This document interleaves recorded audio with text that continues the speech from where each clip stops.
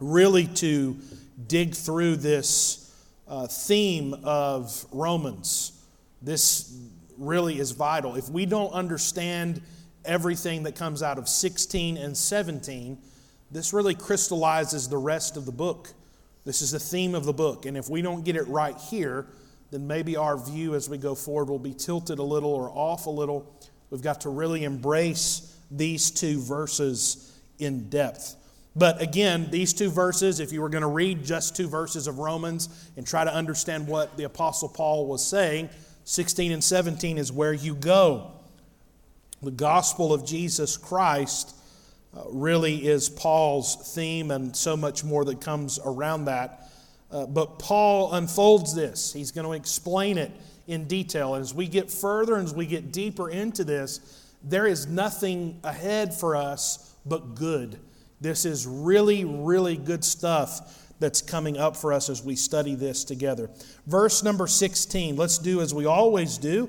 Go to verse 1 and let's read up to verse number 17. Paul, a servant of Jesus Christ, called to be an apostle, separated unto the gospel of God, which he had promised afore by his prophets in the Holy Scriptures, talking about the Old Testament, concerning his Son, Jesus Christ our Lord, which was made of the seed of David according to the flesh, and declared to be the Son of God with power, according to the Spirit of holiness, by the resurrection, there's the qualifier, from the dead, by whom we have received, thank God, grace and apostleship for obedience to the faith among all nations. Praise the Lord for that. For his name, among whom ye also, the called of Jesus Christ. To all be in Rome, beloved of our God, called to be saints, grace to you and peace from God our Father and the Lord Jesus Christ. First, I thank my God through Jesus Christ for you all, that your faith is spoken of throughout the whole world. Incredible faith of this church here that Paul was speaking of.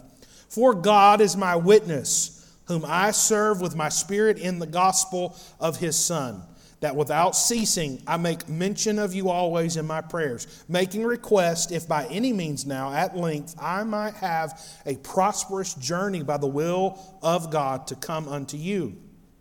For I long to see you, that I may impart unto you some spiritual gift, to the end that ye may be established. And then we see here his humility. That is, that I may be comforted together with you by the mutual faith, both of you and me. Now, I would not have you ignorant, brethren, that oftentimes I purpose to come to you, but was led hitherto that I might have some fruit among you also, even as among other Gentiles. I am a debtor both to the Greeks and to the barbarians, both to the wise and the unwise. Verse 15. So, as much as is in me, I am ready to preach the gospel to you that are at Rome also. And here's verse 16. So if you're making notes, if you take your Bible and you notate, if you really, my Bible is full of notes from different seasons of life and different messages, and I love those notes. This Bible in my hands tonight is more precious to me than just about anything. I love my Bible and my notes. But if you want to take 16 and 17 and put those together in a bracket, put those together kind of in a bracket to indicate that they go together, and then write out the word theme. This is the meat. This is the point. Take these two verses with you as we go through the rest of this study. For I am not ashamed of the gospel of Christ, for it is the power of God unto salvation, to everyone that believeth, to the Jew first, and also to the Greek. For therein is the righteousness of God revealed from faith to faith, as it is written, the just shall live by faith. Heavenly Father, for a few minutes, God, we're coming back into your word, Lord, to study and to explore what you would have for us. God, I pray that tonight you would focus our minds, focus our hearts on the Word of God. Lord, I pray that you would bind distraction.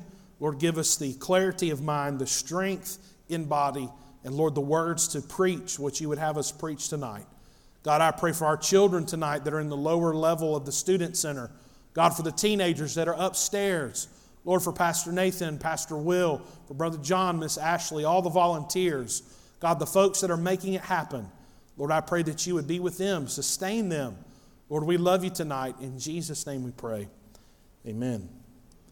I will make mention before we begin any further reading and study.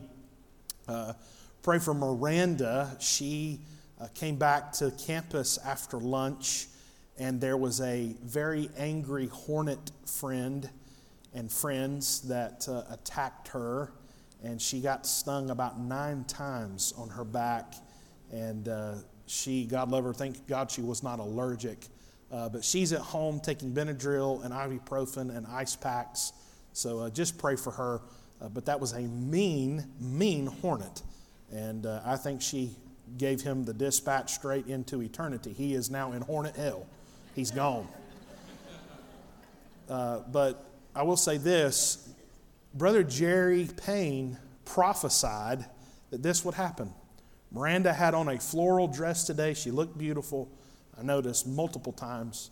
And Brother Jerry, she sat down next to Brother Jerry, and Brother Jerry said, well, Miranda, you look like a pretty flower. You're going to get stung today. So if Brother Jerry looks at you and says you're going to get stung, get ready. You're going to get stung. But she's probably watching right now going, I'm going to kill him. But just pray for her. No doubt it was very painful, but I thank the Lord that she wasn't allergic because she would be probably in the hospital tonight. But praise the Lord for keeping her, and I thank you for praying. All right, for I'm not ashamed of the gospel of Christ. Let's embrace this yet again, and then we'll move on, because if I'm not careful, I am not ashamed will take yet again an entire sermon, and I don't need to do that. There is multiple ways we can keep tearing that apart. Who's ever had garlic knots? Okay. Garlic knots are like layers of delicious baked bread and garlic oil and all that comes with it, olive oil. This verse is like a garlic knot. And those just few words, I am not ashamed, is a big bunch of delicious garlic knots. They just keep coming apart. Honestly, there's so much here, but I don't want to get bogged down. I want to move on together and really embrace this. But take this with you. I am not ashamed. We talked about in detail what it meant for the Apostle Paul to say that, and for the Holy Spirit of God to allow him to have it written in this letter, because we know that this is true. The Bible is inerrant, it is infallible, it's holy, and it's inspired. So if it's inerrant, infallible, holy, and inspired, that is the truth from his heart. In other words, the fact that it's there in statement form means that the Holy Ghost of God allowed it to be written in statement form. In other words, he's saying, I really am not ashamed of the gospel of Christ. Doesn't mean he doesn't have tough days. It doesn't mean he has days where he doubts and he struggles. But he's saying with all confidence and all authority, I am not ashamed. We went back through a lot of the verses in Acts, but Paul had been imprisoned in Philippi. Okay? That's Acts 16. Chased out of Thessalonica. That's Acts 17. Smuggled out of Berea. That's Acts 17:14. Laughed at, mocked in Athens. That's Acts 17:32. Regarded as a fool in Corinth. 1 Corinthians 1:18. And stoned in Galatia. Acts 14. But yet, he remained eager to preach the gospel in Rome, to continue his journey, continue what God had put in his heart. And we've talked about this already in detail. But part of the reason Paul wants to get to Rome in the first place is that he wants to leave Rome, get some strength, get some honey for the journey, if you will, and get what he needs to be able to go to Spain. He wants to keep going. So not only is he saying, I'm not ashamed of the gospel of Christ, but he's saying, not only am I not ashamed, but I want to keep going for the gospel. Now that's an incredible testimony right there. And we talked about this verse in 1 Corinthians 1. It says, for the preaching of the cross is to them that perish foolishness. But unto us which are saved, it is the power of God. The Apostle Paul is reminding the reader that there will be people, there will be foolish people who see what you believe and what you preach and what you teach about the cross of Jesus Christ. that they'll see it as foolishness. For the Romans, in all of their ways and the way they worshiped and all the different gods that they had, for the Romans to be reduced to believe in one monotheistic God, for them to be reduced to the fact that this God would send His Son, that He would be three in one, and that the Son would come and die and pay for the sin, that was not embraced well by the Romans. These were filthy, dirty people. They were spiritually broken. And He's saying to these Christians, for the preaching of the cross is to them that perish, the world foolishness. Now, here let's get to the root of what we want to get to tonight, and it's these key words that are in 16, and Lord willing, one that's in 17. But if you're making notes and you're going to highlight in your Bible, I want you to highlight the word power. For I am not ashamed of the gospel of Christ. There's a colon there. You'll notice that. Miss Margaret would have me notice that there is a colon there. And then comes the statement, for it is the power of God unto salvation. For it is the power of God unto salvation. Paul has already told them, I want to come to Rome. I want to see fruit. I want to see people saved. I want to see new converts. I want to see people added to the church.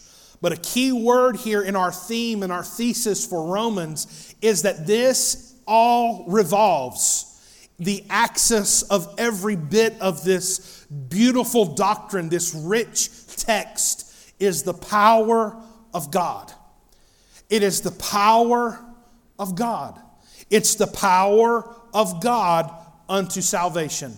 In other words, it's not up to the Apostle Paul to do the saving. It's not up to a denomination to do the saving. He is making it clear, he is making it declarative that if someone is going to be saved, then it will be because they had an encounter with the power of God.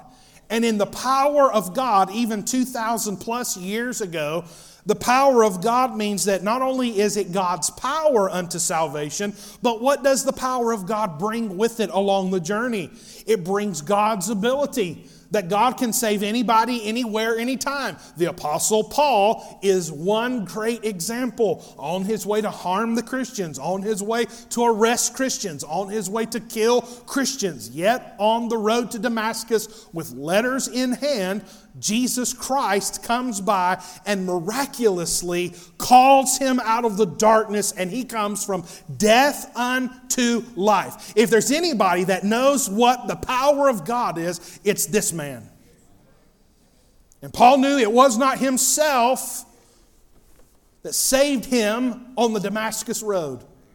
Paul knew it had nothing to do with his ability to pull himself out of the darkness, out of the lie, out of the false religion in which he was living in. It was God's power, it was God's ability, and look out, it was God's great pleasure.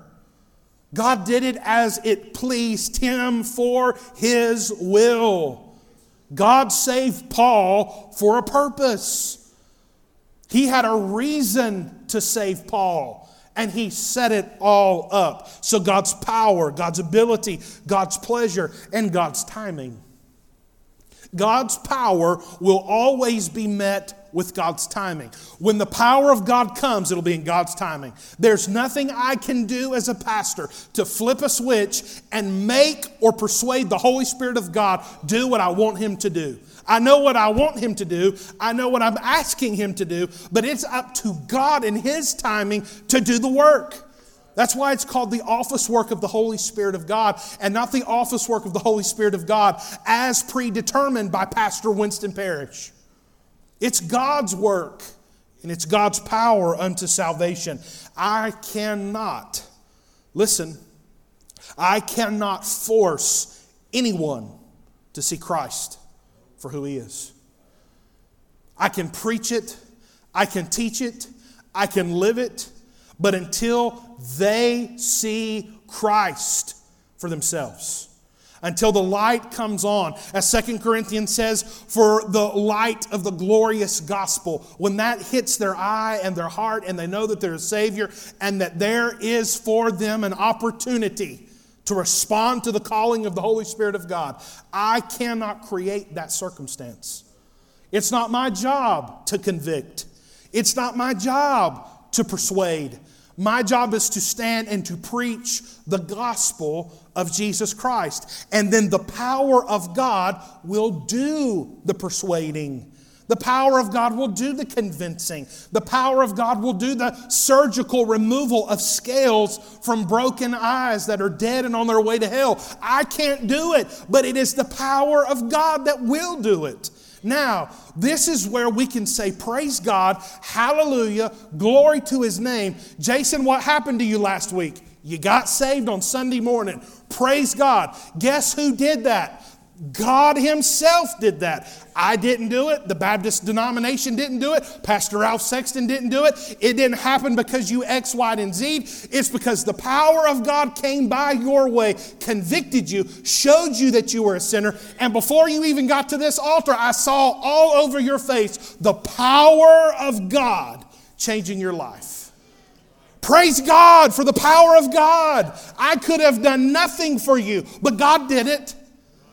Brother Mark, when you get on that plane Tuesday and you go to Malawi, no doubt it will be the power of God that keeps you safe, that allows you the opportunities to preach, that allows you the opportunities to see people saved. It'll be the power of God working. We just have to be faithful to be vessels. Then the work of God will happen in His perfect power, His perfect timing, and with all the ability that's needed. It's just my job to be faithful, to continue to be what God wants me to be. The Apostle Paul said is the power of God unto salvation. I remember like it was yesterday what it was to be sitting in that Wednesday night service next door in the old building, 15 years old, and the power of God, the convicting power of the Holy Spirit come by my way and show me personally that it didn't matter who your grandfather was. It didn't matter who your mama was, your daddy was. All that mattered is that you had a personal relationship with Jesus Christ. And at that point, I knew I needed a Savior, and that without Him, I was destined for an eternity in hell. That is the power of God. I love Pastor Nathan's testimony. Saved at 5 years old at home. Is that correct? 5? Comes to mom and dad. I think, Mom, you prayed with him, right? He comes to his parents at 5 years old, weeping, sobbing. That's the power of God. Only God can take a 5-year-old heart and say, hey, I've got a purpose for this child's life. I'm going to protect him early and save him early and call him out of death and bring him to life early because I've got a purpose for him. He's going to have to preach to a bunch of teenagers all over America. Praise God for the power of God. Praise God. It's not up to me. It's up to the power of God. Now, he uses this word salvation. It's used 5 times in Romans. We're going to see this word 5 times along the journey. The verb occurs 8 times. 8 times. And this key word is boiled down to this: deliverance, rescue. The power of the gospel delivers people. The power of the gospel rescues people. But what is it rescuing them from? What is it bringing them out of? What is it delivering them from? Matthew 18:11 tells us that it delivers, it rescues people from lostness. It rescues people from the wrath of God. The wrath of God. When I got saved, not only did I get saved, but I got justified. My justification happened the moment I accepted Christ, the moment I believed, the moment I turned, I repented of my sins and asked Christ to save me. That moment of justification that my debts had been paid. My court case that was hopeless. It was a unanimous decision. The documents had already been submitted, guilty as charged. And then something happened that was outside of me, that happened within the power of God. I got saved. I got delivered. I got rescued. And there was nothing that I could do. There was nothing a family member could do. It was the power of God unto salvation. I was delivered and I was rescued. I will never, ever, Brother Danny, I'll never, ever know what hell is. I'll never know. Think of that. I'll never know what it is, Debbie, to be separated from God for one day. While I'm on this earth, I have the indwellment of the Holy Spirit in my personal walk with Him. When I die, instantly to be absent from the body is to be present with the Lord. I will never know what it is to be separated from God. I'll never have to go into an eternity in hell and experience all that's there. And when you got saved, you got rescued, you got delivered, you got separated from the wrath of God. And the question is, well, where did the wrath of God go? Go back to the crucifixion of your Christ, and there you will find the wrath of God. It was poured out upon Jesus. It didn't just go away. Somebody had to pay. Some sacrifice had to be given. And it's the power of God unto salvation, and it was my justification in Christ as He embraced the wrath of God. Not only does it deliver me from lostness, the wrath of God, but being saved will rescue you from willful spiritual ignorance. Willful spiritual ignorance. It's the people that know that there's a God. They know in the depths of their heart that something on the inside of them is missing. I used to pick these people up all the time. When I worked EMS, my brother back here in the back knows the brokenness that you see in the 911 system. And you'd get somebody on a stretcher and they're on their way to the emergency room after their second or third overdose in as many days. And they've kept hitting the same drug and it keeps sending them in the same pit of near death. You give them the Narcan, you give them the medication, you watch their heart, you pray they haven't had a stroke or a heart attack during the time that they were out. They're coming back to, you're doing a neurological assessment, squeeze my hands, look at me, smile, and you're thinking, I wonder what's missing in this person's life. And as they come to, about 5 minutes before we get to mission, every time, the tears would start. The brokenness would come out. And many, many times, those people who were on the edge of humanity, who are on the edge of existence, who are this close to openly admitting that they would rather be dead than be alive, it would come out. I've got to have some help. I know that there's hope somewhere. I just can't seem to find it. They know on the inside, in the deepest parts of their heart, that there is a different lifestyle for them. They know that there is a deity somewhere. They're saying it out loud and they don't even realize what they're saying. And it's evil, willful, spiritual ignorance. And when you get saved, when you get delivered, when you get rescued, and that new man comes alive, the old things pass away and the new man gets good and running and healthy and he's going for gold, the indulgence will change.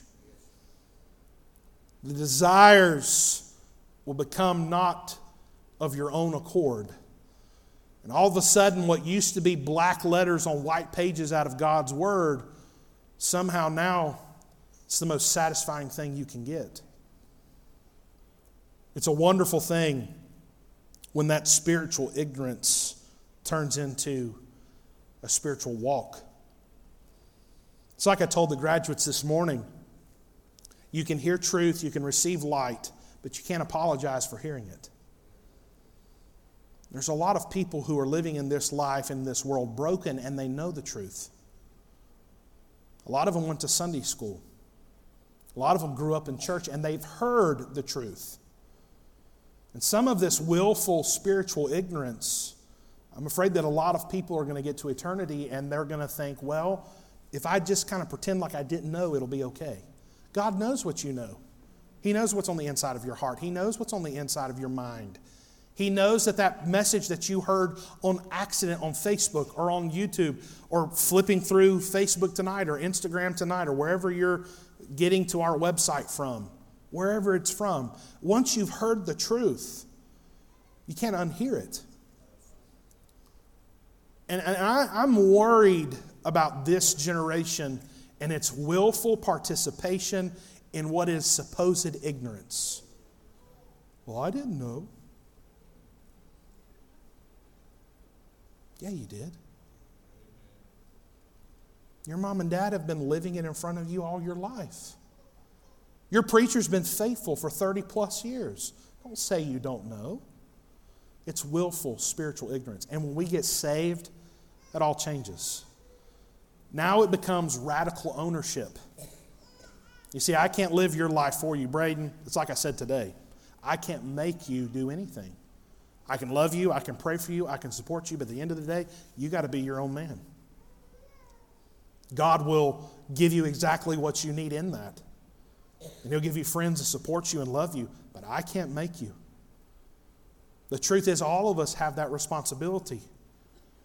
And if you're living your life in some sort of blissful, willful ignorance to the Word of God, like I know that it's there, but I'm going to keep my distance because if I hear more, I have to be accountable to it. Listen, that may sound crazy, but it's the way a lot of people live their lives. And Paul said being saved, being delivered, being rescued, it'll pull you away from that and push you towards God. It'll save you, it'll rescue you from evil self-indulgence. And praise God, it will pull you out of the darkness of false religion. The Apostle Paul knew exactly what that was. You got to remember, this man that we're talking about, he's double educated. He's smart as a whip. A lot of scholars believe his IQ was well above 140, 145. This is a genius man. Multiple languages, a scholar of scholars. And he had the clout and he had the authority within the Sanhedrin and with the Pharisaical council to be able to walk in and get what he wanted. And before Christ, he wanted to imprison, harm, and kill Christians. He was able to go into the office of the high priest and get exactly that. Letters to go to Damascus. This is a brilliant man we're dealing with here. But Paul had seen Jesus on the Damascus road, and immediately the Bible says he goes to Ananias' house. Ananias is prepared to receive him. He's blind for a few days, and then as soon as he gets his strength back, he has some food and he has drink there at Ananias' house. And then the Bible says, and straightway Paul preached Christ. And praise the Lord, when the lights come on and you get in, buddy, it'll pull you out of the foolishness that you've been in maybe for all your life. Brother Mark, I'm so jealous sometimes of where you get to go and what you get to do. I love that work. But to see a Muslim who 15 minutes ago would have told you that Muhammad was the one true God, that Allah was the way to heaven, and then for you to take the gospel message of Jesus Christ and either via English or a translator, share the gospel with him, the light come on him, see Christ, repent of his sin, that he's gloriously saved right then and there. Praise God for that. That it delivers people from even false religion. That is the power of God. That's why you have young people that get saved in the Muslim world and they have to flee. If they have the resources, they have to flee because their families want to have them executed, murdered. But something happened on the inside, and now suddenly Jesus is worth maybe even my execution by my own family. That is the power of God. Praise the Lord. There's a term here that I made a note of, and I want to address it. And I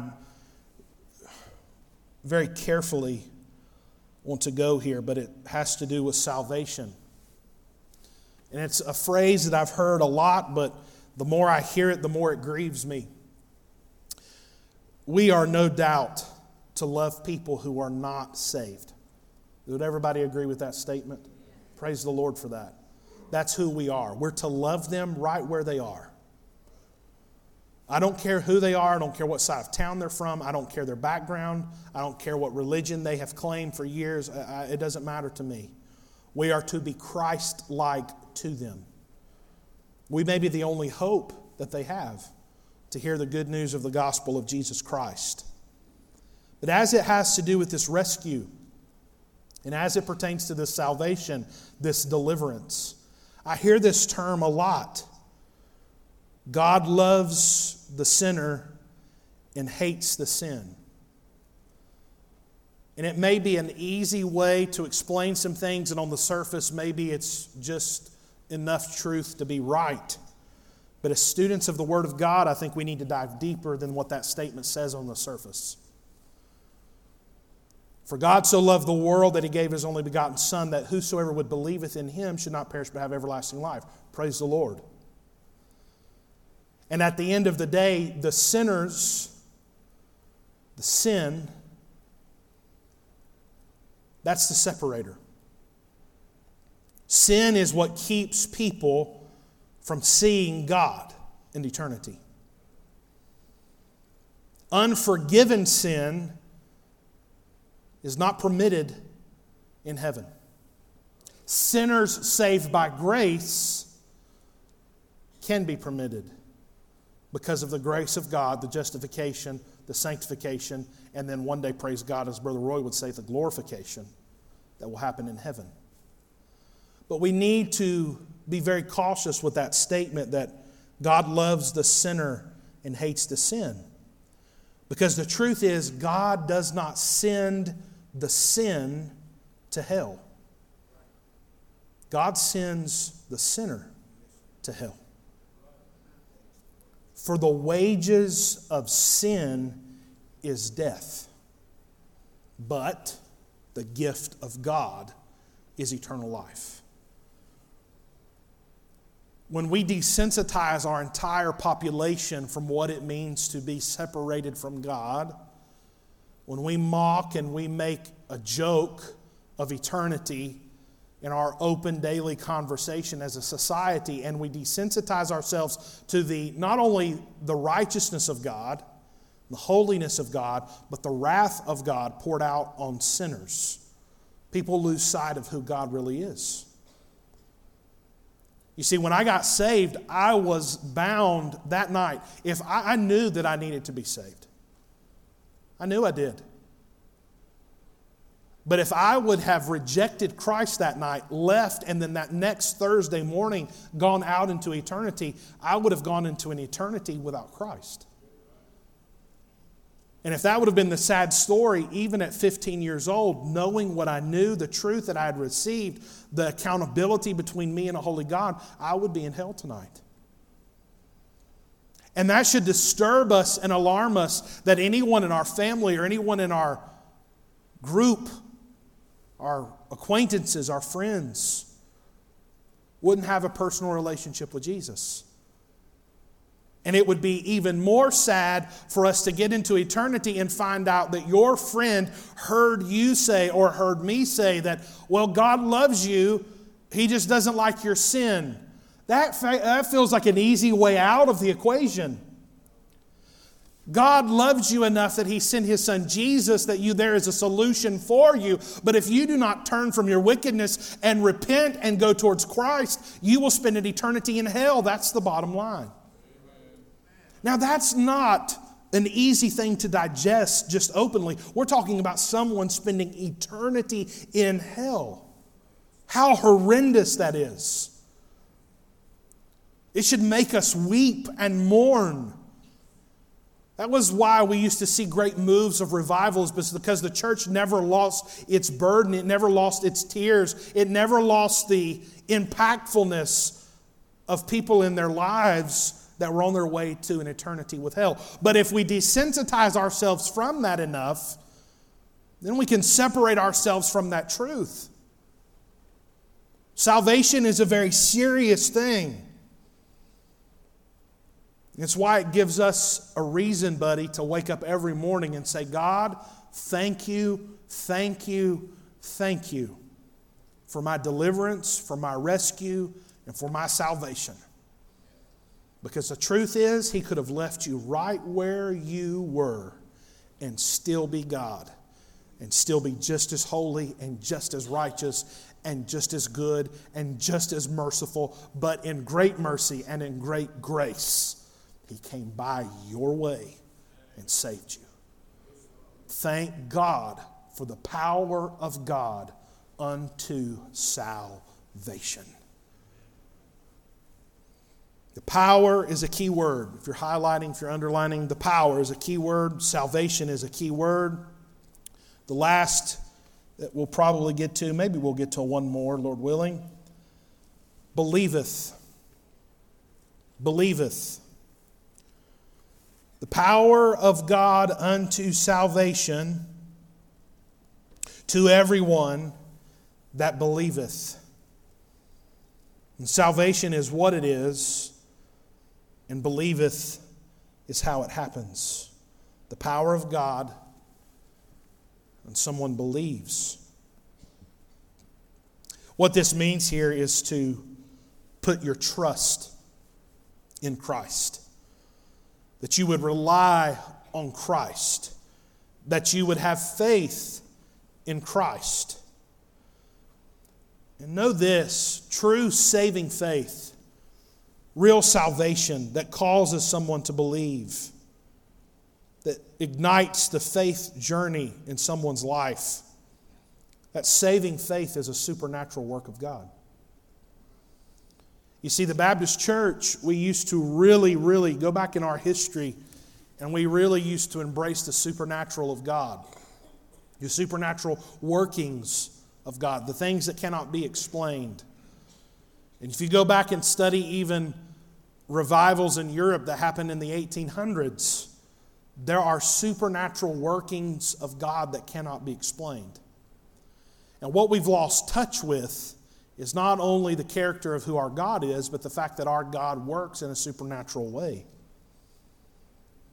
If you have faith tonight, that faith was given to you supernaturally by God.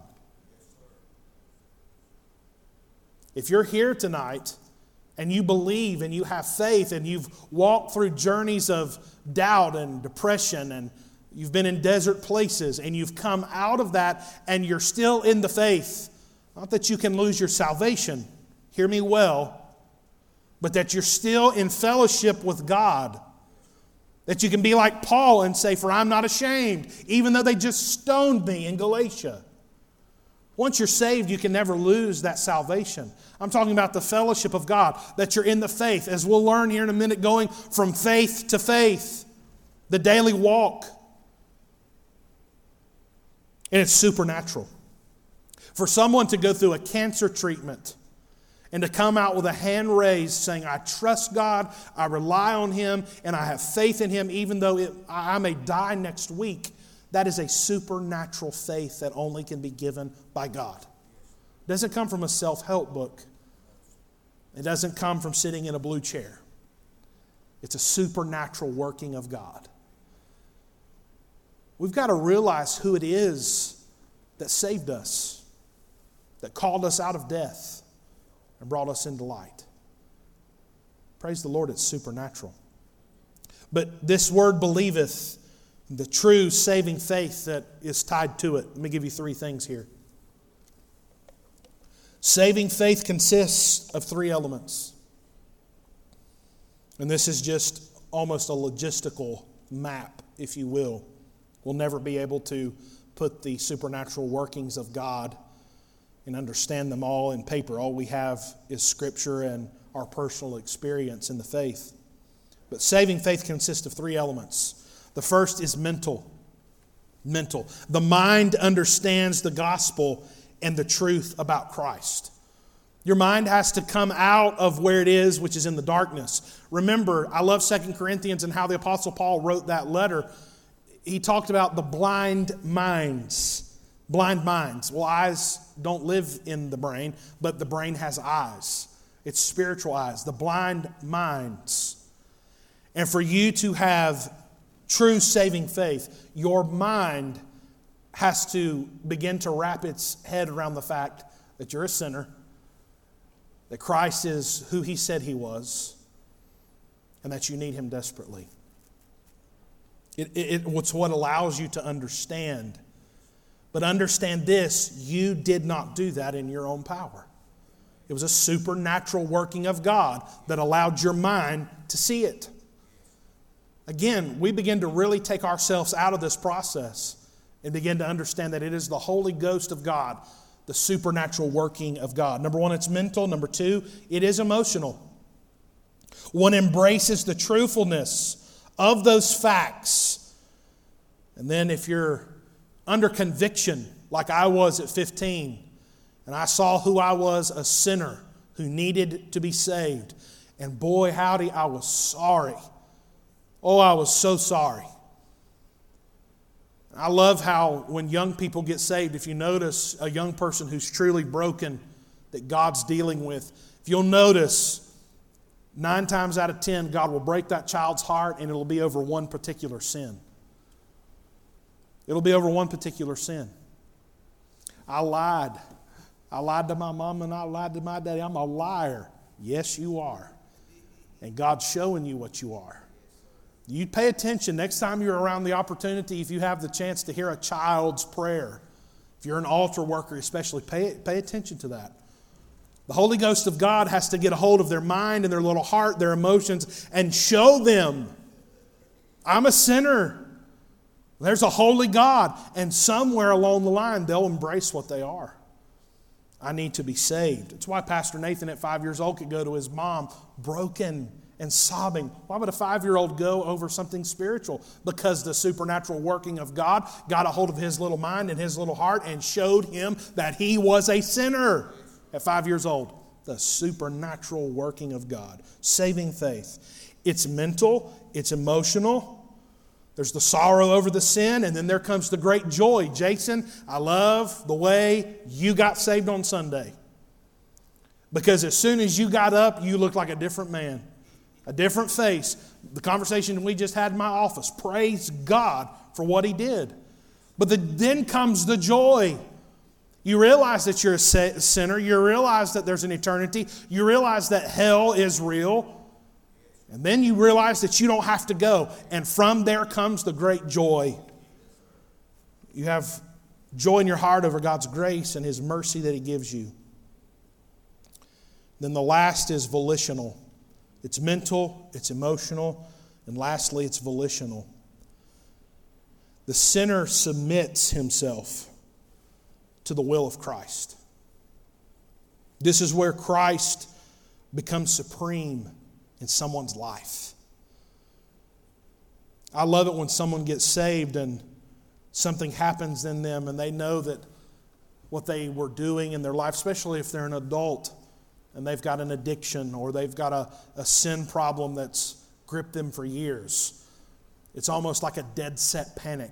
I've got to change this. That is another way of saying Christ is Lord of my life. And I want Him to be pleased with how I live my life. And part of that saving faith, Jesus preached it so clearly, there will be fruit. Doesn't mean there's not inconsistencies. It doesn't mean that there are bad days. It doesn't mean that there's perfection. There's no one that reaches sinless perfection. But you'll never convince me, you'll never show me anywhere in New Testament doctrine that if someone has been saved, that there will not be some sort of change in that person's life. The old man is dead. The new man's alive. Something will happen. It doesn't mean that things aren't different for different people. Doesn't mean that someone gets saved and they've been an alcoholic for 15 years, that they're going to wake up tomorrow and all of a sudden not be an alcoholic. Let's be real. But they'll want to change. I don't want to be that way anymore. It's not a very detailed way to put all of that together, but it's a volitional submission. You trust Christ and trust Christ alone for salvation. With all of my heart, I believe that genuine faith will produce eventually authentic obedience. Authentic obedience to Christ. I got saved at 15. This is my own testimony. I got saved at 15. And by 16 and a half, almost 17, I allowed the inner workings of ministry and church and growing up as a missionary's kid, a pastor's grandkid, I allowed things to come in between me and my relationship with the Lord. And at the end of the day, all it was an excuse. It was an excuse. I didn't want to be held accountable.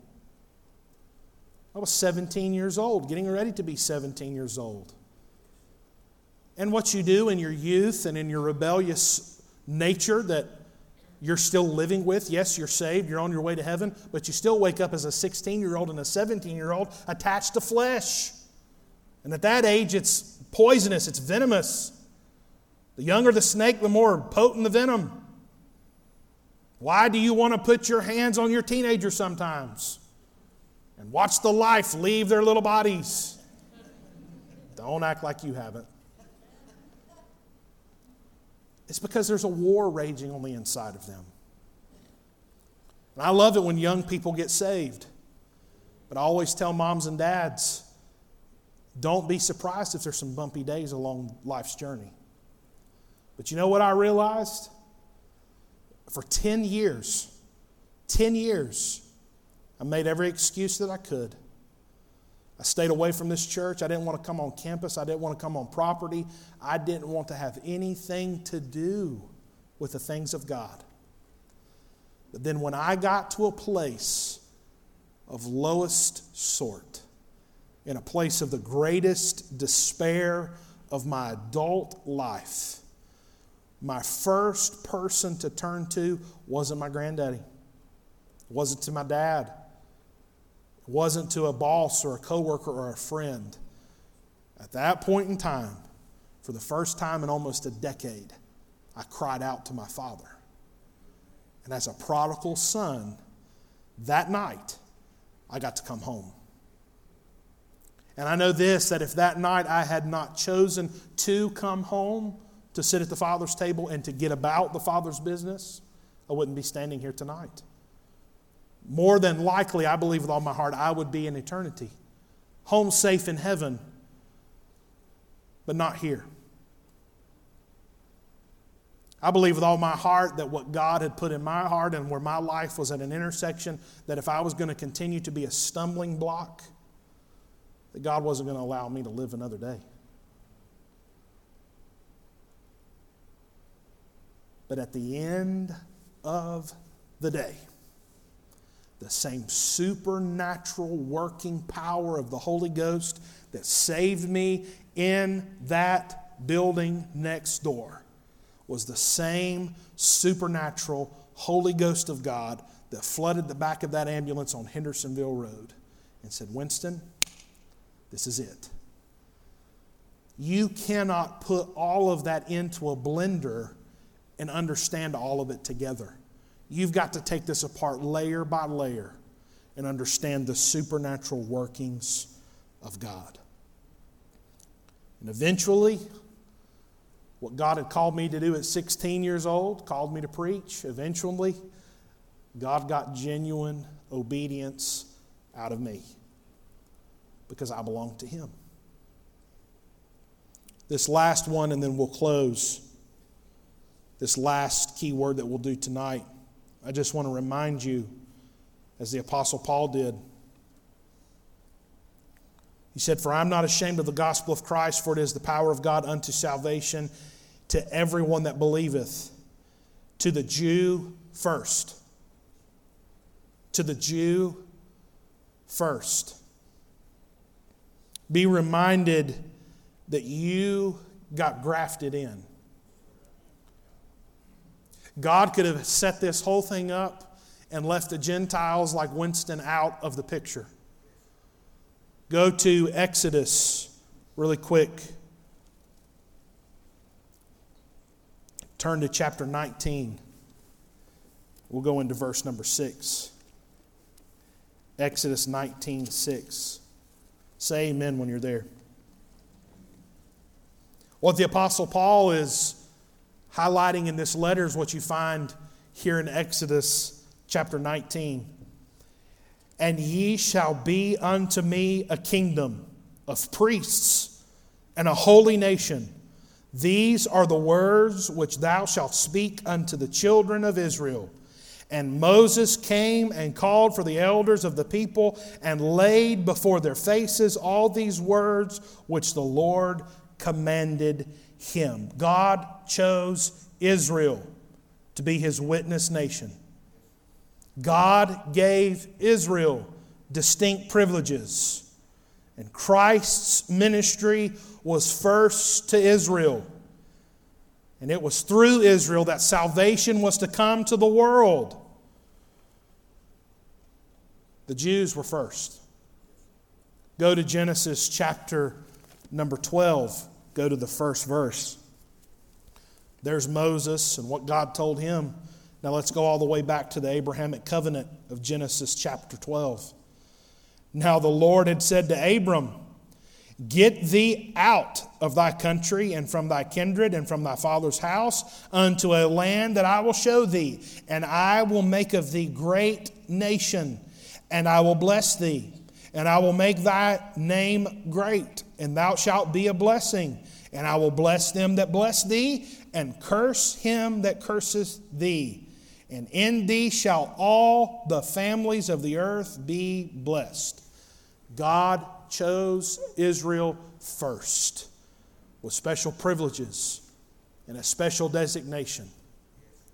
And you'll find out, if you read through Acts and you did that study, you've already seen how the Apostle Paul feels about his brethren, his kinsmen according to the flesh.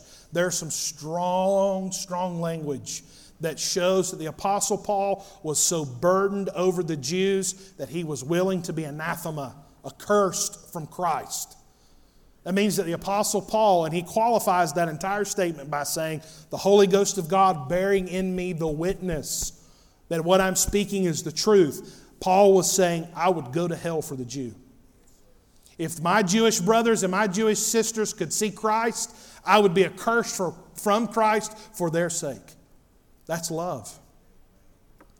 And Paul had a burning desire to go and to preach to the Jews. He wanted to see them saved, but God set him aside for a purpose. And that primary purpose for Paul was not only to the Jews, but to the Gentiles. What an incredible letter this is. We're just getting started. We'll finish up the last few words of 16 and go into 17 next time we're together. No doubt that will be, Lord willing, on Wednesday night. We'll try our best to dig back into this as we study Romans together. If you miss any of these sermons, go back, follow up with them, so that way you don't come in like a deer in the headlights.